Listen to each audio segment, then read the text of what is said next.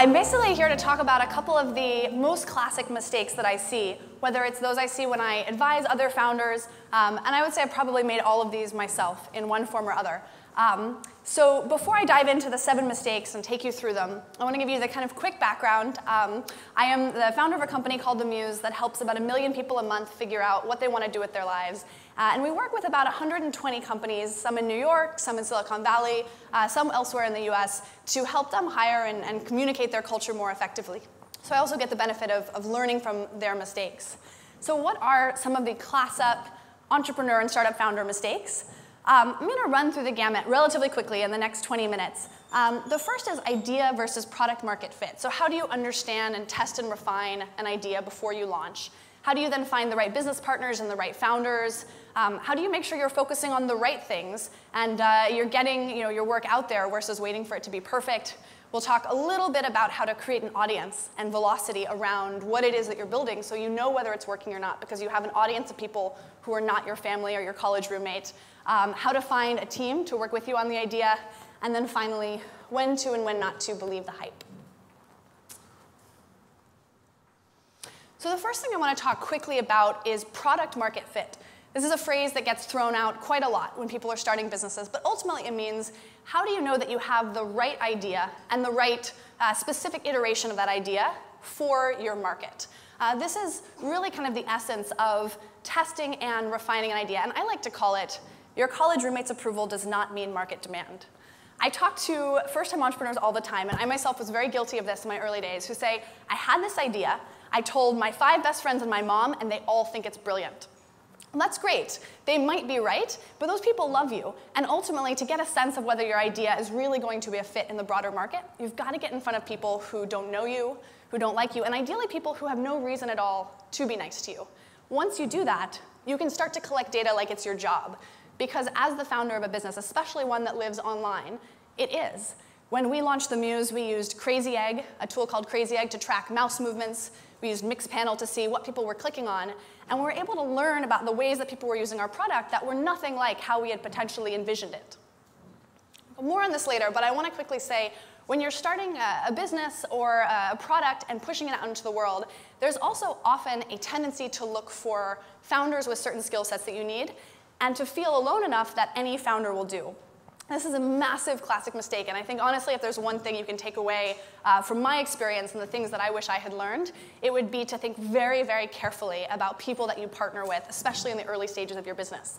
This is myself with my 2 co-founders of The Muse. I honestly can say that I would take a bullet for each of them, but that hasn't always been the case. And in fact, in a previous business, I started a company with little more than an agreement written on 2 pieces of notebook paper, and it ended very, very badly. So as hard as it is in the beginning when all you want to do is get started and get building, I think it's very, very important to sit down and think about what happens if we're about to run out of money and we have to tap networks or we have to take out loans? How comfortable is everyone in the partnership with things that might happen in the absolute worst case end of the spectrum and in the absolute best case? So if the New York Times calls and says, we want to feature your company and we want to talk to one of you, who is that going to be? And getting alignment on those things early on will save you a lot of trouble and heartache down the road. And I'm happy to speak from experience about that later on. Third is perfect versus done. I like to call this the just fucking launch already slide. I think that there's a lot of people, especially again when you've got an idea, you started thinking about it, and you begin to turn it into reality. And you can turn it a little bit like Gollum in Lord of the Rings, where you sit there polishing it in the corner saying, my precious, and it's gorgeous and it's beautiful, but again, no one has seen it. There's a lot that you need to push your product out into the public for before you can really understand how some of it works. We saw this very much firsthand when we got into Y Combinator, which is an incubator program run by Paul Graham out in Silicon Valley. We had started with our job search site. It was very much in its infancy. We were starved for cash. And so when we got this infusion of advice, respect, and funding that came with Y Combinator, we thought to ourselves, this is our chance to go big. We're going to create the best job product in the entire universe. So this was the first thing that we came up with. If you look at it, it has 7 different massively complicated features. We were going to do data visualizations. We were going to integrate with every possible social network. We were going to tell you, based on X, Y, and Z, what would be the right job for you. It was a really interesting idea, but again, something like this would take 6 months to build. And so we went into our first meeting with Paul Graham, and we told him excitedly, this is what we're thinking of doing. He cut us off already and said, by the time you build this, your company is going to be dead. You need to just fucking launch already. And he was right. We really needed to simplify. We wanted to distill down all of the brilliant things we thought we might want to do at some point into the one core thing that our existing team could execute on, ideally within 7 to 10 days. And that's actually what we did, one all-nighter, and about 12 business days later, we launched the very first product on TechCrunch. Now, I'm not particularly proud of this product. It's not the most beautiful thing we've ever done, but it accomplished the point, which was putting something out there in the world that explained the essence of what we were trying to do with the Muse so we could see how people reacted. I also like to call this one, an ugly baby is better than no baby at all, which means, again, if you wait and wait and wait for your product to be perfect before you release that into the world, you will often never get there. So I am a big supporter of the minimum viable product and taking something that is, again, the simplest explanation of your idea and putting it in the marketplace so you can start to get feedback. So next, number 4, productive or impactful. This was something that was particularly challenging for me as an entrepreneur because I like to feel very productive. I like to get a lot done. And it was very easy for me to wake up every morning and look at my inbox and just start going down the list and going down the list. And I could easily spend hours answering email, maybe taking meetings with people, and feel like I had a very productive day. But if I wasn't accomplishing the things that moved us towards our most important metrics, then I hadn't really accomplished anything at all. An example is, we used to have, when we first launched the very first version of the Muse, we had videos that people could watch to see inside these different companies. And not as many people were watching videos as we had anticipated they would, so we spent a lot of time thinking to ourselves, well, how can we increase the number of people watching videos? And as a team, we spent hours and hours A/B testing different ideas. Well, maybe if we put a big playhead on the video, or maybe if we put a call to action over here. But ultimately, having people watch more videos is not the core point of the Muse. If you really ask us what are the key metrics that our business is going to live or die on, it's, are people applying to jobs? Are they sharing the site with their friends? And if watching more videos means that they have a better experience and therefore are more likely to apply to a job or to share it with their friends, that's great. But just getting people to watch videos in and of itself is not a key metric for us. And we really eventually, after spending a good amount of team time on this, had to take a step back and say, all right, is this the most important problem we could be solving? I kind of think of it as if that classic time management story that you've all probably heard where if you have a jar and you fill it with big rocks, then you can put little rocks in, and then you can put sand in, and then you can put water in. Every single day, I think it's really important to figure out what are the tasks or the metrics that are most important for my business success today, and make sure that you clear enough time for those, because everything else you can spend an indefinite amount of time doing. All right, this one is a personal favorite of mine. It's this idea of how do you create velocity. I think people often feel like if I build it, they will come. Great line from a movie, not so helpful in practice with startups. In fact, for the most part, if you build it, they won't come, because unless you can figure out a way to get people to learn about your product in the first place and then share it with others, it's really hard to sort of start the engine of customer acquisition. There's a couple of classic strategies that people usually use. Word of mouth is fantastic if you can get it, but again, people have to have heard of you in order to be able to share. Social media is another good one, making something that people are excited to share on Facebook, on Twitter, Pinterest, or LinkedIn. I know some great startups that have done contests to really jumpstart social media, spreading the word. Blogging, I think, is a really important one. We did this very successfully at the Muse. When we first started, we didn't have enough jobs on the site or enough of a job search engine to make anyone particularly interested in our product, but we did have was some great career advice. And so we started getting people to write about how do you ace an interview?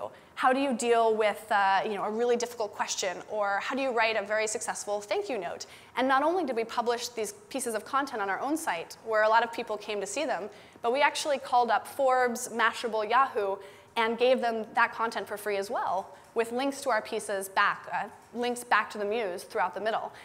We had maybe 5,000 people in the very first month that we were alive find us this way, and that number has grown every single month since, because again, by blogging on your own site or for someone else, it's an amazing way to get your link out there and get your name out there. Advertising, I generally don't recommend in the early days because spending a lot of money acquiring users can mask the fact that people may not actually want what you're building, which, as I said, is one of the most important things to find out early on. If you can convert $1 spent on acquiring someone into more than $1 of revenue, by all means, go do it. But I see a lot of people who instantly get their first little bit of revenue and say, I'm going to buy users to come look at my free product, and that can be very, very dangerous. And then finally, writing op-eds in press. So this is pitching your story or your perspective to a wider audience. And I find this really helpful in a couple of ways.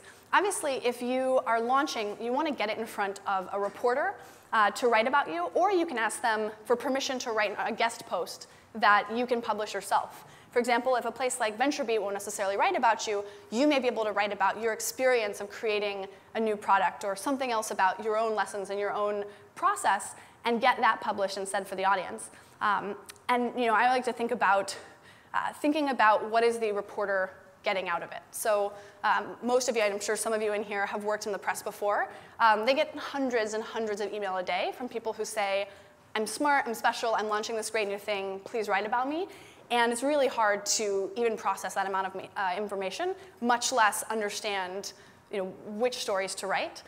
Personally, I've found that tying what you're doing to macro trends is really helpful for getting people's attention.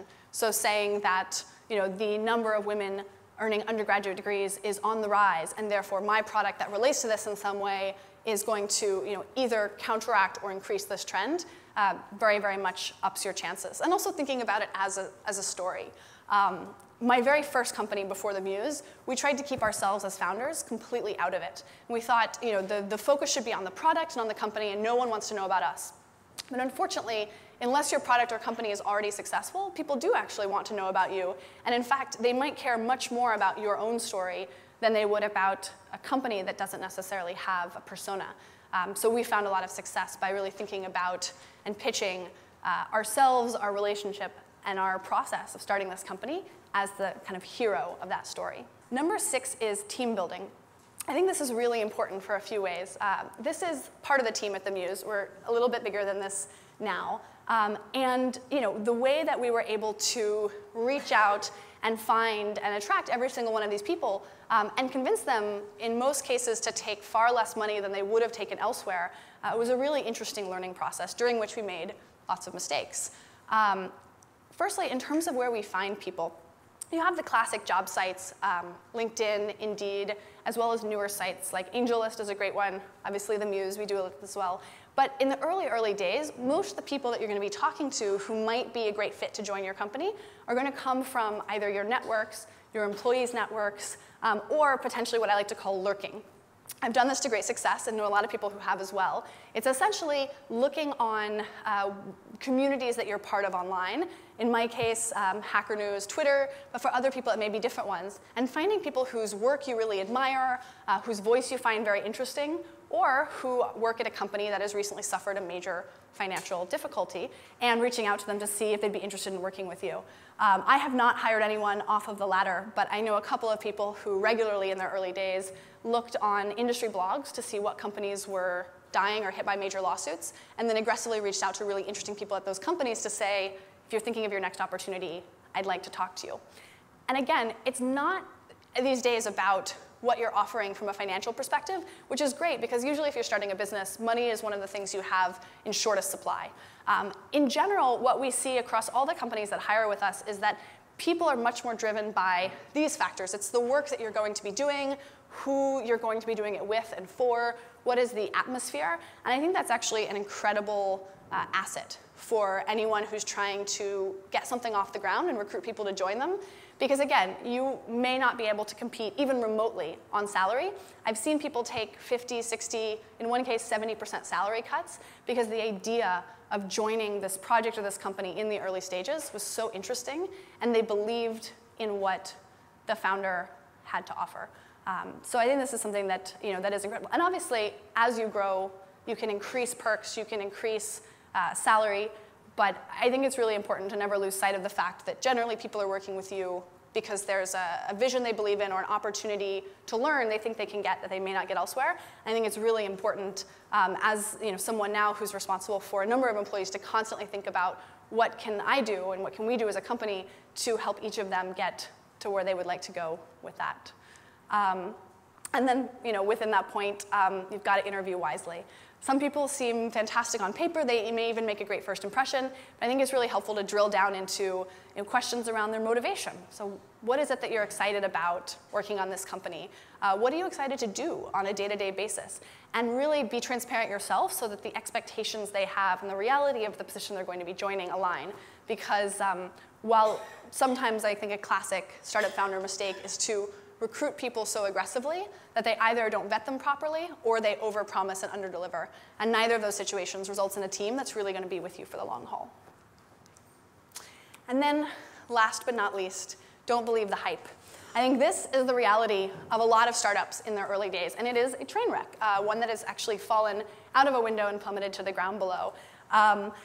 It's very, very common for young companies to feel inside like everything is going wrong while projecting an external image that everything is going right.